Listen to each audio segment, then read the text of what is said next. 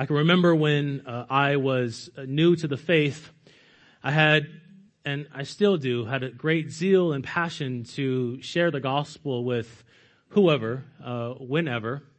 And there are a lot of times when I got a little over my head. I remember one time when I was in San Francisco with Pastor Antonio and a few of the members of the church. This was some years ago. We were at Fisherman's Wharf, and I was surrounded by 5 Muslim women, trying to talk to them. And I remember talking to my brother after, and he said, "Yeah, Martinez said, should we go help him?" And Pastor Martinez said, "Nah, he got it."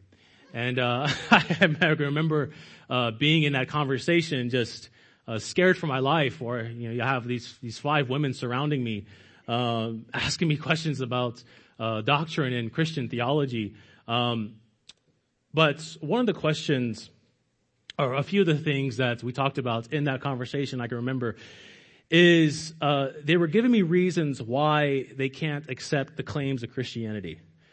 They were talking to me about why Christianity is incoherent in their mind, and it's illogical, and it doesn't make any sense compared to Islam and a Muslim worldview.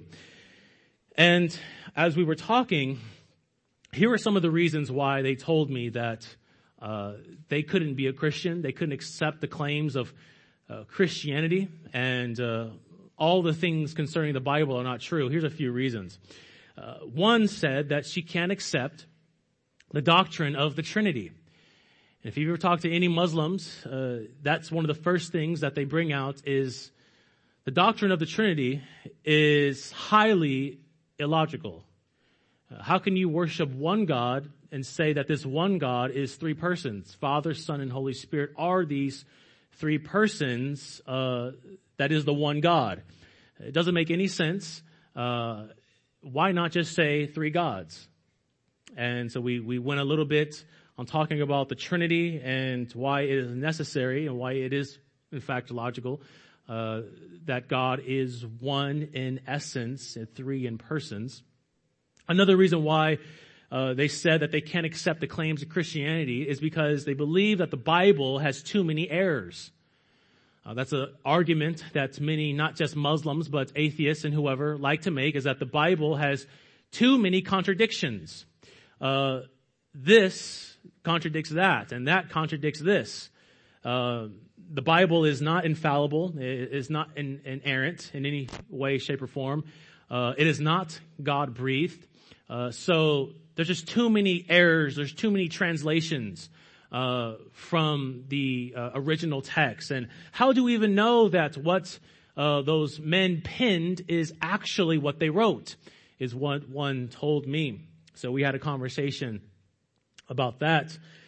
And this last reason that they said why they couldn't accept the claims of Christianity is because they said the doctrine of penal substitutionary atonement is one of the most horrific things about Christianity. And in fact, when they said that stumped me for a second, because I didn't necessarily understand what they were saying. They said that your theory of what happened on the cross is unacceptable. It is penal substitutionary atonement. And what that simply means is on the cross, Jesus Christ was our substitute. And as our substitute, he paid the full payment that we owe to sin, or that we owe to God. He stood in our place and he bore the wrath of God, and he exhausted and appeased the justice of God. They said, I can't get with that. That sounds like the Father sends his Son only to butcher his Son, only to pour out the entirety of his wrath upon his Son. And it just sounds like a mean God. It just sounds like a God who is not all loving and all compassionate. And when we left that conversation, I I can remember asking myself this one question, is what actually happened on the cross? It stumped me for a long period of time, is what actually took place on the cross? What actually happened? And as I began to study this issue, I quickly discovered how many different theories there are of what actually happened on the cross. There are many different opinions of what people think happened on the cross. Let me just give you a few. The first theory out there, and if you were part of the Word of Faith, deep in the Word of Faith church back in the day, you will know this one. It's called the ransom to Satan theory. The ransom to Satan theory. And this view sees the atonement of Christ as a ransom paid to Satan to purchase man's freedom and release him from being enslaved to Satan. We are enslaved to Satan, and there is a ransom that needs to be paid to the devil. It is based on the belief that man's spiritual conditions is in bondage to Satan, and that the meaning of Christ's death was to secure God's victory over Satan. Not simply over sin, but over the devil. There is another one called the example theory. You might have heard this before, the example theory, where this view says the atonement of Christ simply provided an example of faith and obedience to inspire men to obey God. When Christ was on the cross, he simply was our example. He simply was one who was proving that he had enough faith and obedience to God, and thereby when we look at the cross, we are not to see one who is paying for our sin, but one who is showing us what it means to have faith and obedience to God. Those who hold this view believe that man is spiritually alive. We believe that man is spiritually dead. And that Christ's life and atonement were simply an example of true faith and obedience and should serve as inspiration to men to live a similar life of faith and obedience. That's heresy. Christ was not on the cross to show us what it looks like to have faith and obedience to God. He was on the cross because he bore our sin in his flesh. That is why Christ was on the cross. And that is our view. That is, I believe, the biblical and orthodox view. The view of penal substitutionary atonement again says that Jesus on the cross stood in our place. Condemned, he stood. He stood in the place of sinners and he was punished to satisfy the justice and wrath of God. We have sinned, and because we have sinned, that sin needs to be punished. And because we can't in and of ourselves bear the full weight of that punishment, we needed a substitute. We needed one who would come in our flesh and do what we could not do for ourselves, and has offered to God a proper sacrifice and fully exhaust the wrath of God. But it is that last view that while we amen and say yes and nod our heads, is the view that many find horrifying. Many find that this view is or distorts the being of God. To say that God had to offer himself up as a sacrifice and strike his son on the cross amounts to what they would say cosmic child abuse. It's child abuse that the Father on the cross strikes down his son by his wrath. There's others that say, well, God can do it any other way. He can forgive us any other way. Why did God have to offer up his son in order for us to be forgiven? Why couldn't God just forgive us? Why did the Father have to offer his son? Why did he require a blood sacrifice? Others would say, well, how can one on the cross pay for the sins of all people? How can this one sacrifice pay an infinite amount of debt that we owe to God? Maybe you've asked that yourselves. How is this sacrifice good for eternity and not just for a few years? So friends, this morning, I ask you the same question that I asked myself over 7 years ago. And that is, what happened on the cross? What actually happened on the cross? Was Christ simply on the cross to show us how we are to obey and have faith in God? Was he on the cross to pay for the penalty that we owe to Satan? So what actually happened on the cross, saints, is the question that is before us this morning. And to help us answer that question, I want us to turn to the book of Zechariah. If you have your Bibles, you can turn to the book of Zechariah. Zechariah is in the Old Testament. It is one of the later books in the Old Testament. If you go to Malachi, the very last book of the Old Testament, and you skim over a few pages, you'll find the book of Zechariah. Zechariah. And if you are there, and when you are there, let's stand for the reading of God's word.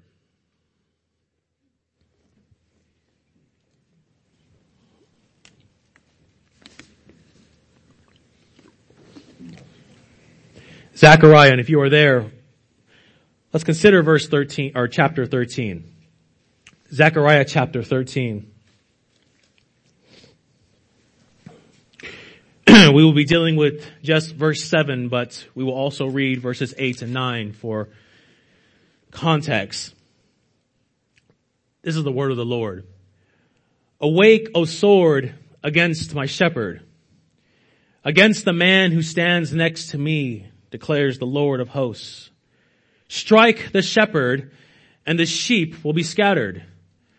I will turn my hand against the little ones. In the whole land, declares the Lord, 2/3 shall be cut off and perish, and 1/3 shall be left alive. And I will put this third into the fire, and refine them as one refines silver, and test them as gold is tested. They will call upon my name, and I will answer them. I will say they are my people, and they will say the Lord is my God. Saints, you may be seated. This morning I have just 2 points I want us to consider in just one verse, and that is point 1, the sword, and point 2, the shepherd. Number 1, the sword. Number 2, the shepherd. And these 2 points are going to help us answer what happened on the cross. We're going to get into what is called the metaphysics of the cross and all that details in the cross. And saints, when we consider the text, or our text this morning, there are many verses in the Bible that upon reading strike fear in the hearts of men. There are a lot of verses in the Bible, if you haven't noticed, that upon reading strike fear in the hearts of men. One can point to Matthew chapter 7 verse 21, a text that we all are familiar with, are we not? Where the Lord says, not everyone who says to me, Lord, Lord, will enter the kingdom of heaven. That is a scary verse, is it not? That is a frightening verse. One can turn to Genesis chapter 7, verses 17 to 22, where we have that vivid picture of God destroying wicked men on the earth by water. We've We heard a wonderful sermon by Pastor Antonio a few weeks back or months back on this, where God pours out his wrath upon the wicked men on the earth and utterly destroys every single person upon the earth, save for 8 people. And then likewise, one can turn to the opening words of our text this morning. Frightening words that we have before us this morning. If you have your Bibles, consider the opening words of verse 7. The word of the Lord says, "Awake, O sword. Awake, O sword." If you haven't yet, feel the full weight of that statement, for that is a frightening statement that we have. Awake, O sword. And let's consider these words with just 3 questions. Number 1, or question 1, who is speaking? Who is the one that is saying, "Awake, O sword"? Well, the one who is wanting this sword to awake is no mere man. It is not one who is like you and I that is saying, "Awake, O sword." We have to ask, well, if it's not one who is like us, then it must be some sort of warrior or fighter that's beckoning this sword to awake. And the answer is no. It is not some warrior or fighter that is asking for this sword to awake. It is not even some king or ruler or some potentate that is saying, "Awake, O sword." It is no one like you and I. So who is speaking here? The one who speaks is God himself. The one who speaks is the God of heaven and earth. It is God who is speaking in verse 7. Specifically, it is the Father that is speaking. It is the Father that is asking for this sword to awake. It is the Father that calls forth for this sword to awake. Which leads to our second question. And that is, what does this sword symbolize? What does this sword symbolize? What does it mean for God the Father to say, "Awake, O sword"? What does this sword mean? And if you've noticed, the use of the words in this verse are very interesting. Look, if you will. It says, "Awake, O sword." It seems like God is speaking to his sword as if his sword had ears to hear. Awake, O sword. So is this sword creaturely like us? Does this sword have ears? And it hears the Father calling for it to awake. How are we to handle this phrase, "Awake, O sword"? Well, what we have to notice is that it is God who is saying, "Awake, O sword." But we aren't to think that the sword itself has ears to hear. That the sword is a blade with a handle, and on the side of the blade it has ears. And it's hearing God say, "Awake." But rather what the Bible is doing, it's accommodating itself for us. It is using words that we understand in order for us to understand the severity of what's happening. God stoops to where we can understand. So this sword that is being spoken of is not meant to be taken like it has ears to hear, but rather it is the Lord that is opening up our ears. It is not the sword that the Lord is wanting to awake, but it is us that he wants to awake. So what does this mean then? Well, this awakening of the sword is to grab our attention. It is to cause us to pause. It is to cause us to ask, what in the world is going on? The God who moves and gives us our being, the God that we owe our very existence and essence to, is asking for this sword to awake. What is happening? This image of the sword is speaking of God's justice. This sword represents the justice of God. And in the Bible, this image of a sword is often used to symbolize God's judicial power and authority, but not just simply to tell us that God is powerful and God is a God of justice, but also it shows us the very striking down by which God uses the sword. It shows us his power and doesn't just simply tell us his power.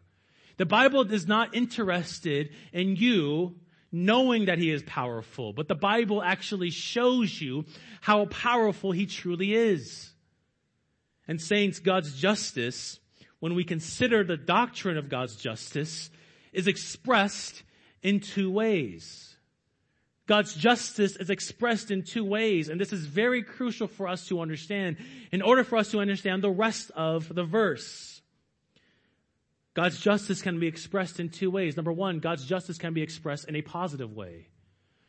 God's justice can be expressed in a positive way, and we will see that on the final day of judgment. When we stand before God, God will count us as righteous in Christ. We will be justified positively in Christ. He will not turn his face away from us because we are clothed in the righteousness of Christ. But also, there is a negative way in which God expresses his justice.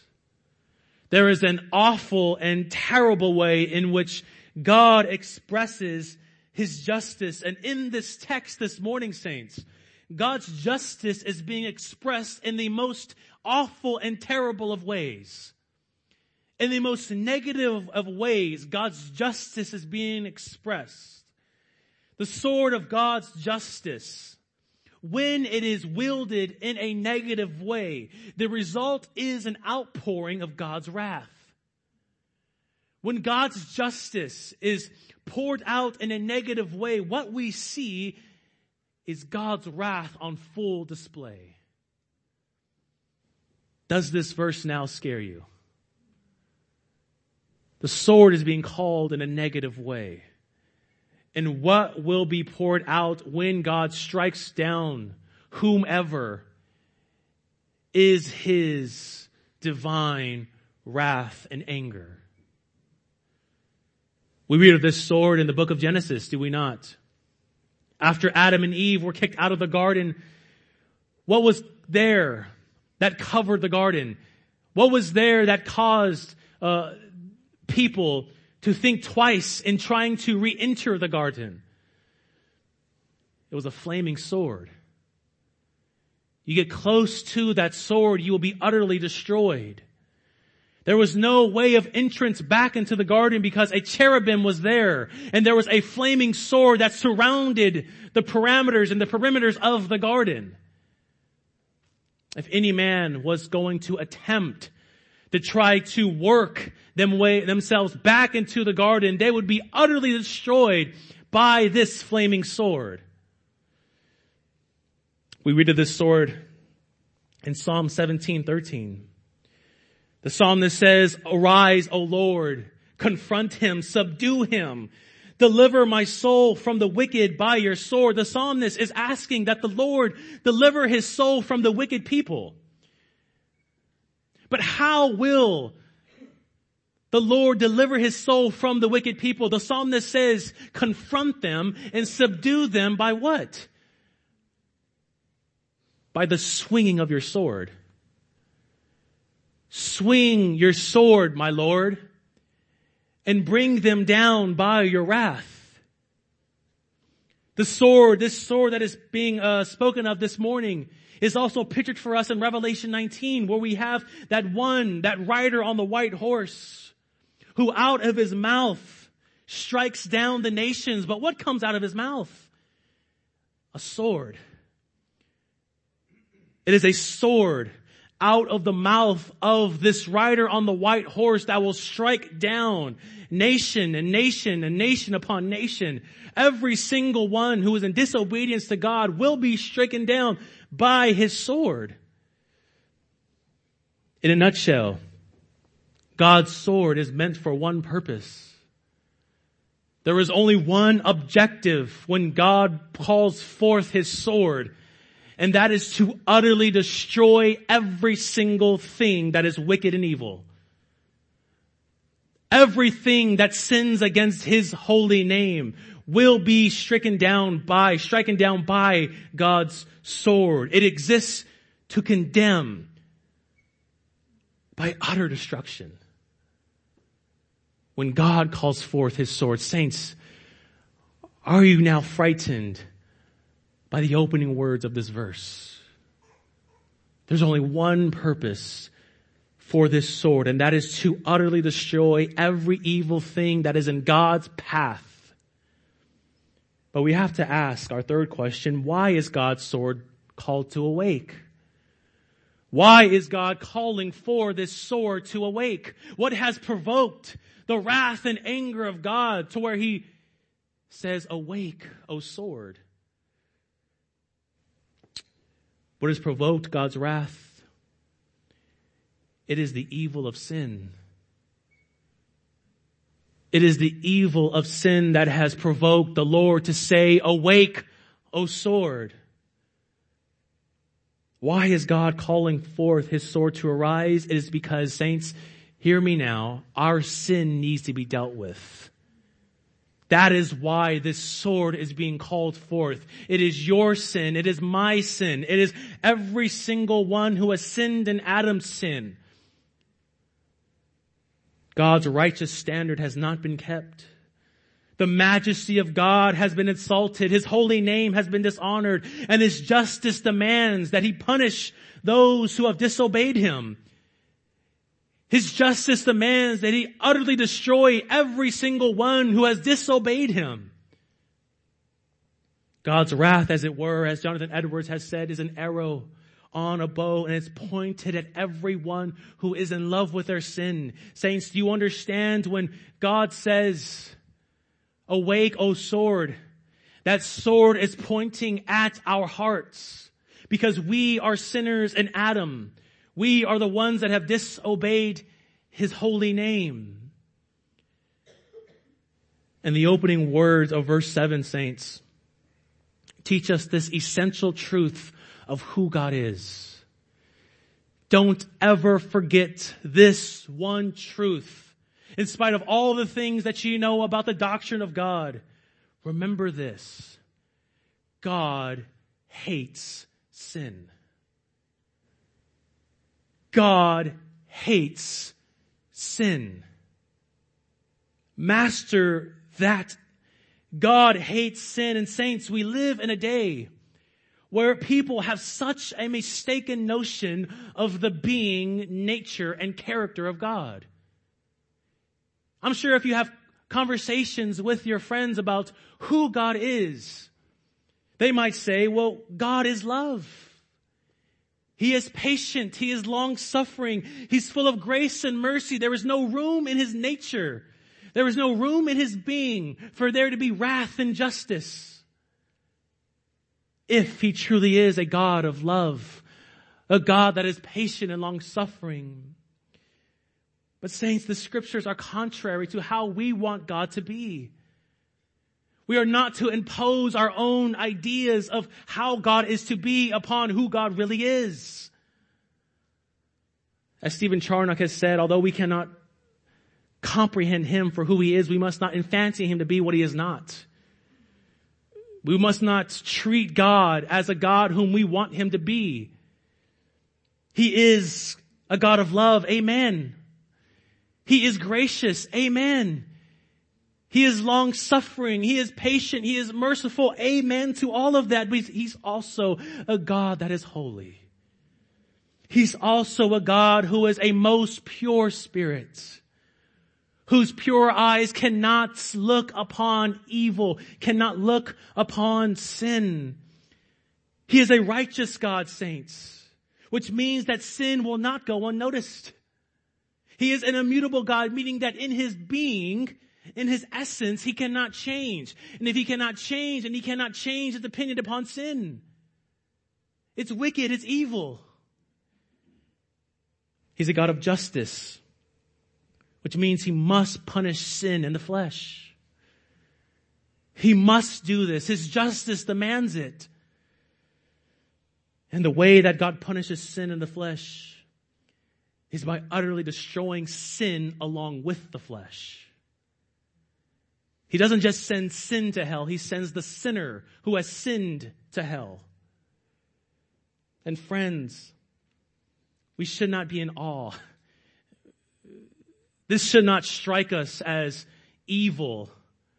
When we hear that God is a God of justice, that God is a holy and righteous God, this shouldn't surprise us, saints, for have we not seen God's justice and wrath on full display during our study in Genesis? Have we not seen already God's justice, His righteous standard on display? Have we not seen the wrath of God against all ungodliness in Genesis chapter 6 and 7? Men have disobeyed God's holy law, and God wipes out every single person on the earth by water save for 8. The entirety of the earth is utterly destroyed. Have we not been in awe of the power and wrath of God? In the last few weeks, as Pastor Antonio has been painting for us that horrific scene of the destruction of Sodom and Gomorrah, has your stomach not turned when you hear of the wickedness of Sodom and Gomorrah, but also has it not turned to make you sick to your stomach to see God fully destroy, utterly destroy every single one? Mothers, fathers, children, little children, every single one is destroyed. By God rains down fire and brimstone upon these wicked cities. Each of these horrific events, saints, are reminders to us of what the Lord says in Isaiah 45:7. Each of these reminders, or each of these scenes, these horrific scenes, remind us of the Lord's words in Isaiah 45:7. Babel, the horrific scene with Adam, Sodom and Gomorrah. The Lord says, I form light and create darkness. I make well-being and create calamity. I am the Lord who does all these things. It is the Lord that brings down hell, fire, and brimstone upon wicked Sodom and Gomorrah. It is the Lord that caused the rain to engulf the entire world, where only 8 people survive. It is the Lord that brings these calamity. And someone might say, in objection, say, well, how can a God of love be also a God of wrath and justice? It doesn't make any sense. Saints, we cannot pit and nitpick and put one of God's perfections against the other one. We cannot elevate God's love and then diminish God's holiness. It would be a wrong thing to do for God, who is just and holy and righteous and who is our judge, to wink at sin. If God was to wink at the sin of Sodom and Gomorrah and not strike them down, would He be holy? Would He be just? But also, who is man that God owes anything to them? Who are we that God owes us unconditional love? We all deserve one thing, and that is God's infinite wrath. So how can a God of love be a God of justice? Because He is holy. Because He is righteous. Because He is simple. Because love and justice are not two things on the opposite sides of the being of God. God is lovingly just. He is lovingly merciful. And He is lovingly angry. Saints, if we know anything about God, and if we take anything from verse 7, the opening words, it is this: that God has called forth His sword in the most awful and terrible of ways. And when God calls forth this sword, when he strikes down the one by this sword, Sodom and Gomorrah will look like Disneyland. The engulfing of the entire world by water will look like Magic Mountain. Because this wrath will be utterly different than what we and what men have seen. Which leads to our second and last point, the shepherd. The shepherd. God has called forth his sword of justice to awake.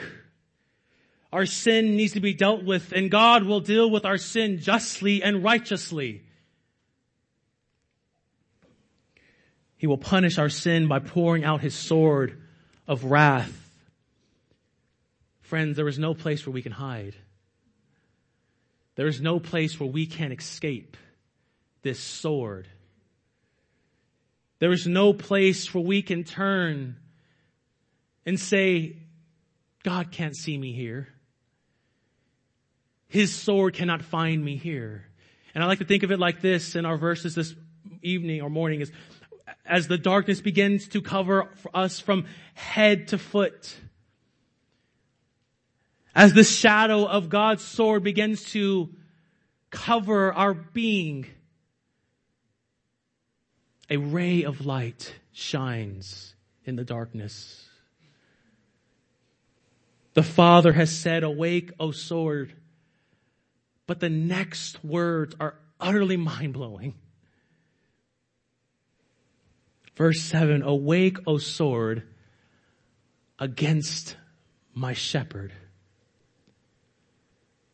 the man who stands next to me." Awake, O sword, against my shepherd, against the man who stands next to me. Saints, if the first few words of verse 7 were terrifying, the words that come after are utterly shocking, are they not? You see, if this was any other God, if this was any other God, the text would not read as such. If this were any other God, the text should read, "Awake, O sword, against the sinner, against the one who has sinned in Adam, against you and me." But the text doesn't read like that.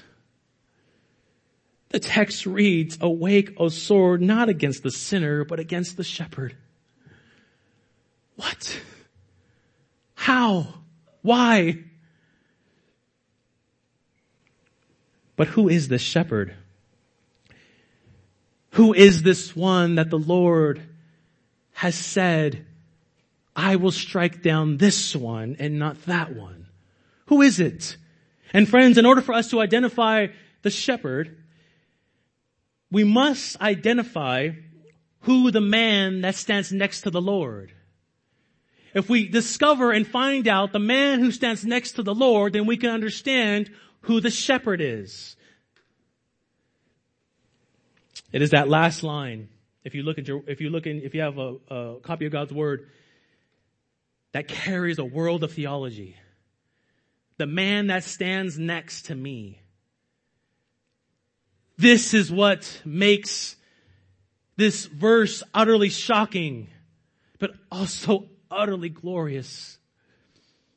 The New King James reads that last line, "the man who stands next to me," like this: "The man that is my fellow." The NASB, the NSB translation reads it this way: "The man that is my associate." All of these translations of this verse carry the same weight and are getting at the same objective truth. That the one who stands next to God is equal with God. And that's a better rendering of the text. Is the one who stands next to God is God's equal. It's the one who shares everything in common with God. It's the one who is consubstantial. He's co-equal and co-eternal with God. All of what it means to be God. This one who is the shepherd is by nature. The shepherd, friends, is the Son of God. The one who stands next to the Father, whom the Father says, awake, O sword, against this one, is his Son. It's his Son. And saints, this is one of the clearest proof texts in all of the Bible of the deity of Christ. The one who stands next to the Father, that is to be stricken down by the Father, is the Son. The Son, who is God from God, light from light, true God from true God, begotten, not made, one in being with the Father, as the Nicene Creed tells us. He's consubstantial with the Father. He shares in that one divine essence with the Father and the Spirit. All of what it means to be God.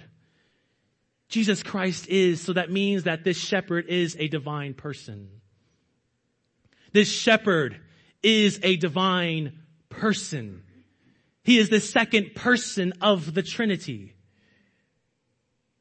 It is the Son who receives the divine justice of wrath.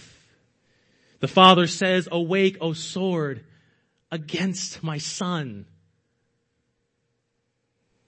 And in the fullness of time, that one Son, eternal Son, the Son by nature, assumes a true human nature.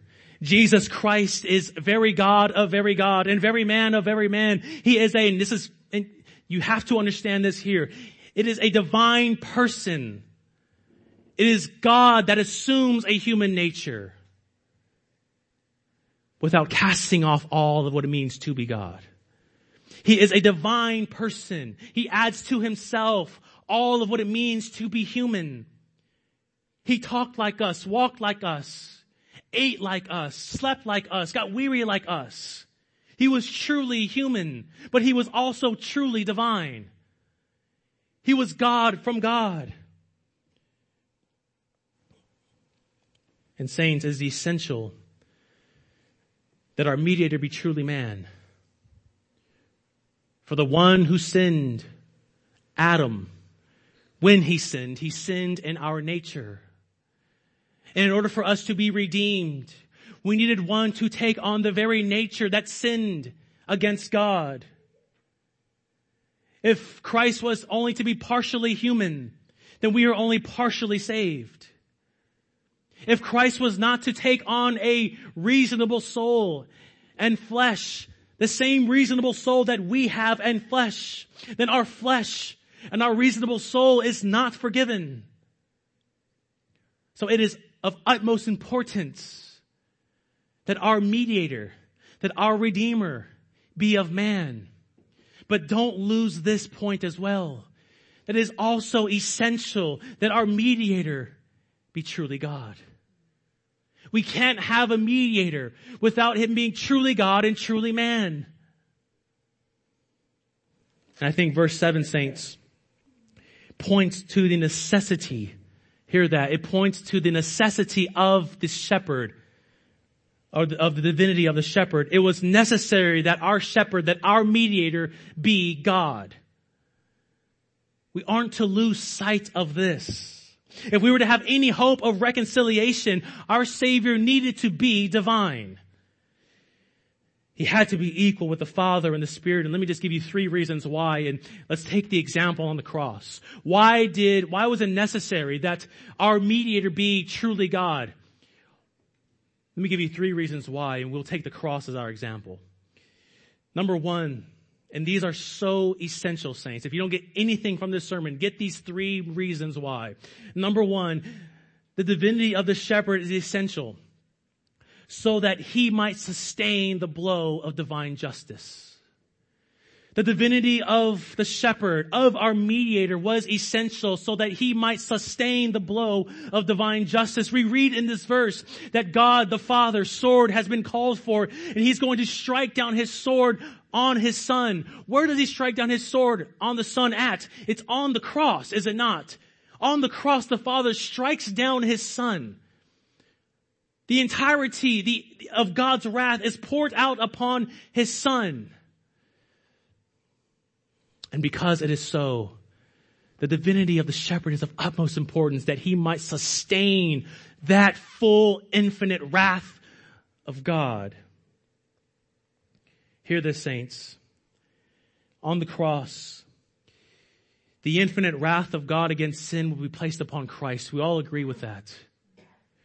The fullness of wrath and fury against sin, the anger, the hate, and all of the judgments of hell and eternal damnation is the sword that would strike down the shepherd.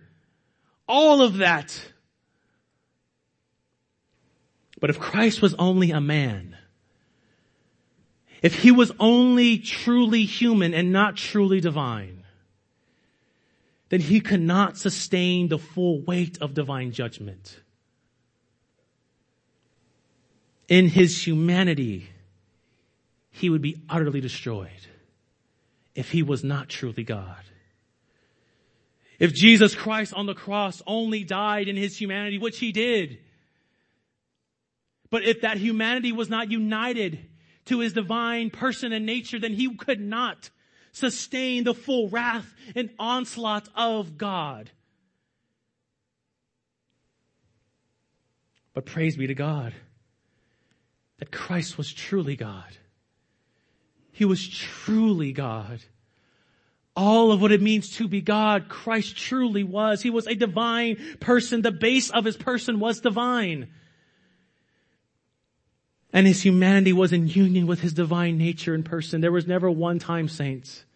There was never one time, 1 second, when his human nature was apart from his divine nature. It was always in union with his divine nature and person. His divinity, saints, hear this, his divinity is what kept his human nature from being utterly destroyed by the wrath of God. The divinity of the Son upholds the human nature. His divinity is what kept his human nature from being utterly destroyed by the wrath of God. The Westminster Larger Catechism makes this point. Hear this. It says in question 38, why was it requisite that the mediator should be God? So it's asking, why should our Savior be God? Answer, it was requisite that the mediator should be God, that he might sustain and keep the human nature from seeking under the wrath of God and power and death. It was essential that our Savior be divine because it is his divinity that kept his human nature from sinking under the wrath of God. Simply put, on the cross, the infinite wrath of God was poured out on the finite human nature of Jesus Christ. We all amen that. He only dies according to the nature that is accustomed to dying, and that is according to his human nature. But the infinite divine nature is what's upholding his person. It's his divinity that's upholding his person. That is why Christ on the cross can say, into your hands I commit my spirit. No one takes my life from me. I lay it down on my own accord. And I have the power to pick it up again. How does he have that? Because he is a divine person. Again, why was it necessary for the shepherd to be divine? In order that when that sword of justice and wrath strikes down his person, he is not utterly destroyed. But he says exactly what he said back in the Gospels, that he has the power to lay his life down. And he has the power to raise it up again. The necessity of the shepherd to be divine is important in order that he might sustain the sword of eternal justice and wrath. Praise God that on the cross, Christ, although he died according to his human nature, it was his divine nature that was upholding his person. That he was not utterly destroyed by this fury and wrath and hell and damnation of God. But on his own accord, he commits his spirit to the Father. The second reason why it was necessary for the shepherd to be divine is that the sword would be fully spent upon him. The second reason why it was important that the shepherd be divine, so that the sword of the Father would be fully spent upon him. Or we can say that Christ may fully exhaust the wrath of God. That he may fully exhaust the wrath of God. You see, saints, if Christ was simply a man, he would have not been able to fully satisfy the wrath of God. In order for the entirety of God's wrath, the whole of guilt, to be expended upon Christ, he had to be divine. And saints, this truth helps us answer this fundamental question of all of Christianity. How can an infinitely just God be reconciled to a people who deserve an infinite punishment? Maybe you've asked that question before to yourselves, but how can an infinitely just God be reconciled to a people who deserve an infinite punishment? We are not infinite, we are finite. So how can we offer up to God an infinite punishment? The Roman Catholic Church says satisfaction comes through faith and obedience, as well as participation in the sacraments and sufferings in purgatory. That's how reconciliation happens.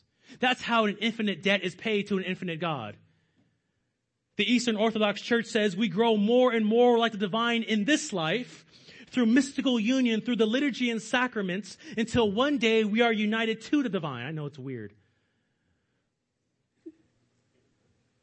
What these two theories are really getting at is, it is your job. It is your responsibility. It is on you. You can do this through sacraments and the liturgy. You can do this through purgatory. You can do this as you grow closer and closer to the divine. You can do this on yourselves. What is this, saints? This is works righteousness. You can pay for the infinite debt that you owe to an infinite God by doing X, Y, and Z. But how can this happen, though? Again, the creator-creature distinction. We are finite. How can this happen? I gotta go through an infinite amount of time in purgatory. I gotta go through an infinite amount of services and sacraments in order for me to pay the infinite punishment that I owe to God. I'm creaturely. I can't do this. Since we cannot deliver ourselves from God's just anger, what hope is there for us? The canons of Dort give us this answer. Since, however, we ourselves cannot give this satisfaction or deliver ourselves from God's anger, hear this. God in his boundless mercy has given to us a guarantee, his only begotten Son, who was to be made sin and a curse for us in our place on the cross. And in order that he might give satisfaction for us, he gives it, not us. But I like the Apostle Paul's answer much better. He says in 2 Corinthians 5:21, for our sake, he made him to be sin, who knew no sin, so that in him we might become the righteousness of God. The Father gives to us the one who is equal to him. The one who is by nature the Son suffers on our behalf so that we might become adopted sons of grace. How are you a son of the Father? You're a son in the Son. And this is the scandalous mystery of the gospel, is it not? How can I pay an infinite punishment to an infinite God? The scandal of the gospel is this: by faith alone, in Jesus Christ alone.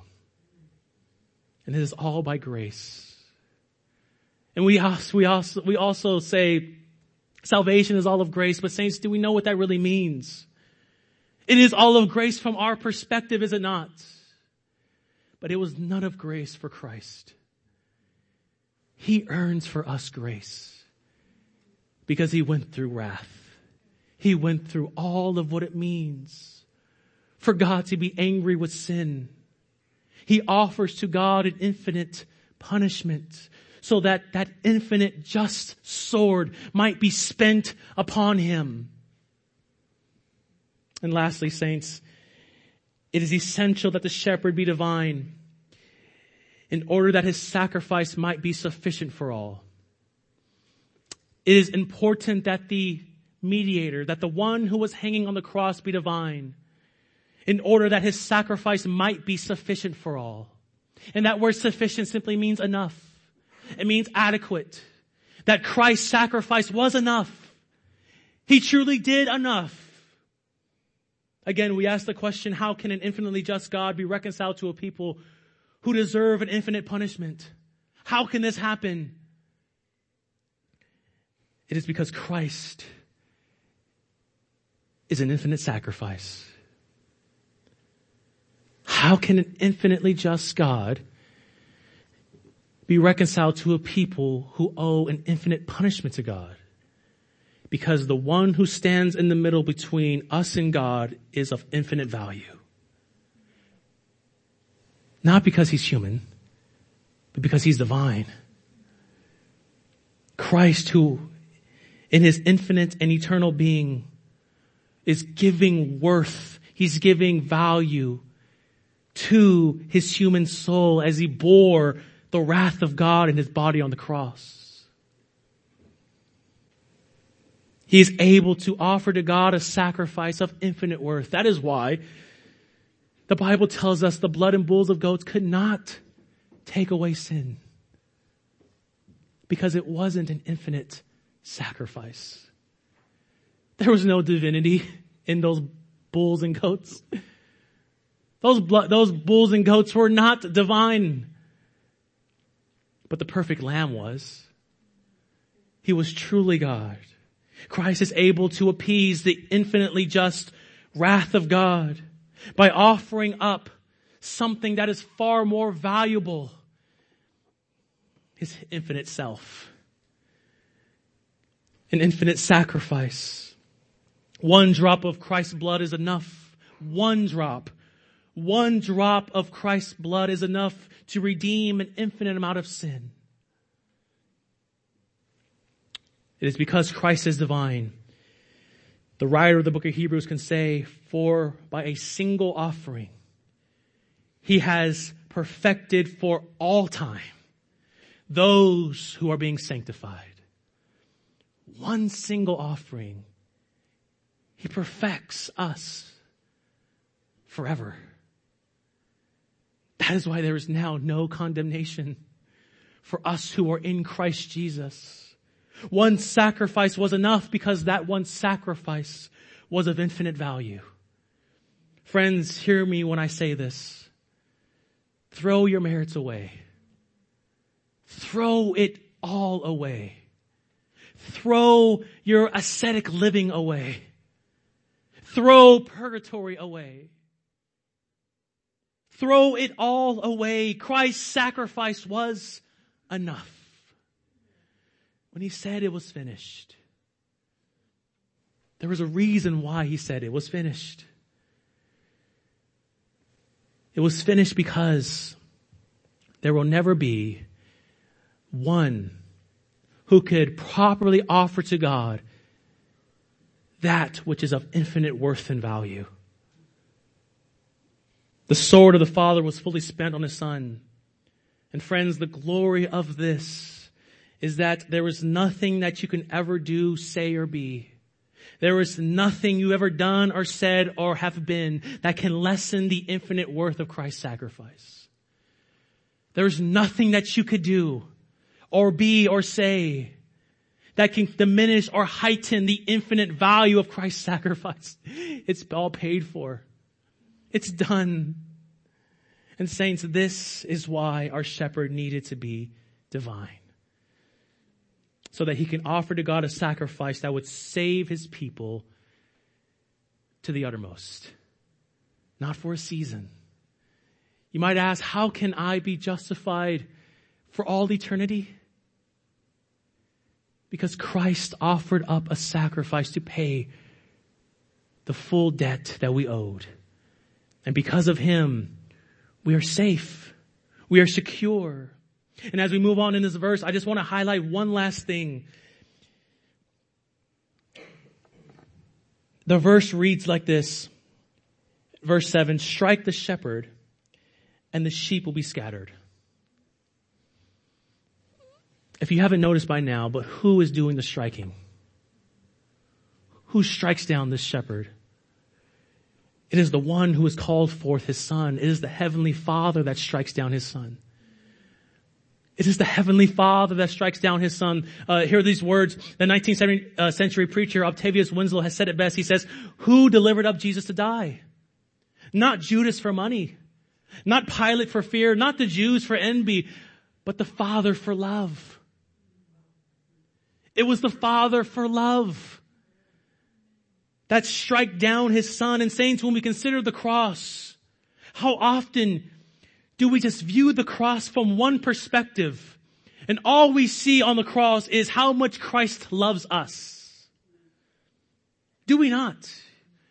We hyper-crystallize the cross as if it is all about Jesus. And that's all of it is. And we lose sight of the Father. Do we not lose sight of the Father when we consider the cross? When we consider the cross, saints, and the message of the cross, it's not Christ is dying so that the Father will love us. He's not dying so the Father can now look upon us and say, yes, they are my people. He's not trying to get the Father to love us. But on the cross, Christ is screaming, look how much the Father loves you. He's not trying to earn the Father's love for you. He's trying to show you how much the Father loves you.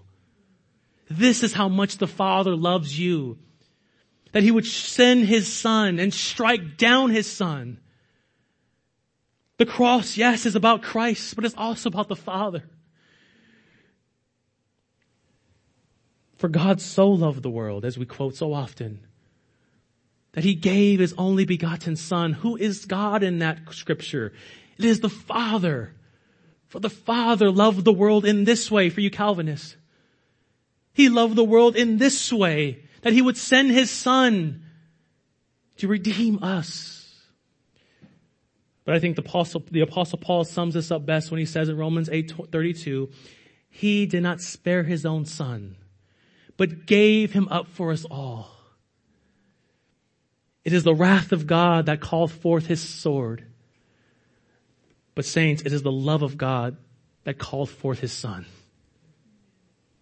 The Father, out of love, sends his son to save his people. But although it is the Father who sent the Son, and although it is the Father that strikes down the sons, it is your sin that hung that eternal one on a tree. The Father sends his Son. He strikes down his Son, but it is your sin that hung him there. Christ paid the debt that he did not owe, saints. And we receive that which we do not deserve. And as we come to the end of our sermon, I just want to give you two practical takeaways, two things that we can take and we can think about, consider, and then live in light of. And number one, in light of this great redemption that we have in Christ, in light of this infinite sacrifice that Christ has offered to his Father. And I think it's fitting in light of what we've been hearing in these Genesis sermons, how we have seen God's full wrath and justice on all display. I say to you, if you are in Christ, with all exclamation points, stop sinning. Stop sinning. when we consider what Christ has offered on the cross, why would we go back to the very thing that he has died for? We are not trying, and we should stop trying to resuscitate that which Christ has killed on the cross. Remember Lot's wife. Remember Sodom and Gomorrah. Remember the people of Noah's day. Remember Cain. Remember Adam. Stop sinning. Saints, the wrath of God is real. God's justice is real. His sword is real. The psalmist says in Psalm 7:12, but if one does not repent, and hear these words, if one does not repent, God will sharpen his sword. He has bent and strung his bow. Forsake your sin if you are in Christ, is what I tell you. Forsake all of your sin if you are in Christ. Cut off your right hand. Pluck out your right eye. All of those things, friends, it is far better to enter heaven with missing body parts than to enter hell whole. Do what you have to do so you can not sin. Listen to these powerful words of Samuel Rutherford. It's the last quote, but this is a quote that I try to remember and try to recite. He says, they that counts little of sin counts little of God. The willful sinner who takes sin into his bosom is cruel to his maker. And hear these words and print them into your soul, heart, and mind. If Christ be your husband and you his wife, then sin slew your husband. Sin cut your husband. It killed your husband. Will the wife love the knife that cut her husband's throat? If it is sin that hung Christ on a tree, and if you keep sinning, then why are you loving the very thing that killed your Savior? The last practical takeaway is if you are in Christ, understand this one essential truth, and that is Christ paid it all. Jesus Christ paid it all, everything. Because Christ is the God-man, he is able to fully absorb the blow of divine anger. Because Christ is the God-man, he is able to offer his Father a sacrifice that you can never offer, a sacrifice that is sufficient. Where the Father looks upon the Son and he says, well done, my good and faithful servant. The sword of justice was fully spent on Christ. So Christian, I say to you this morning, don't ever fear. Don't ever wonder. Don't ever think. Don't ever worry. Don't ever ask yourself, did Christ do enough? Saints, if that is you, remember the words of the writer of the book of Hebrews.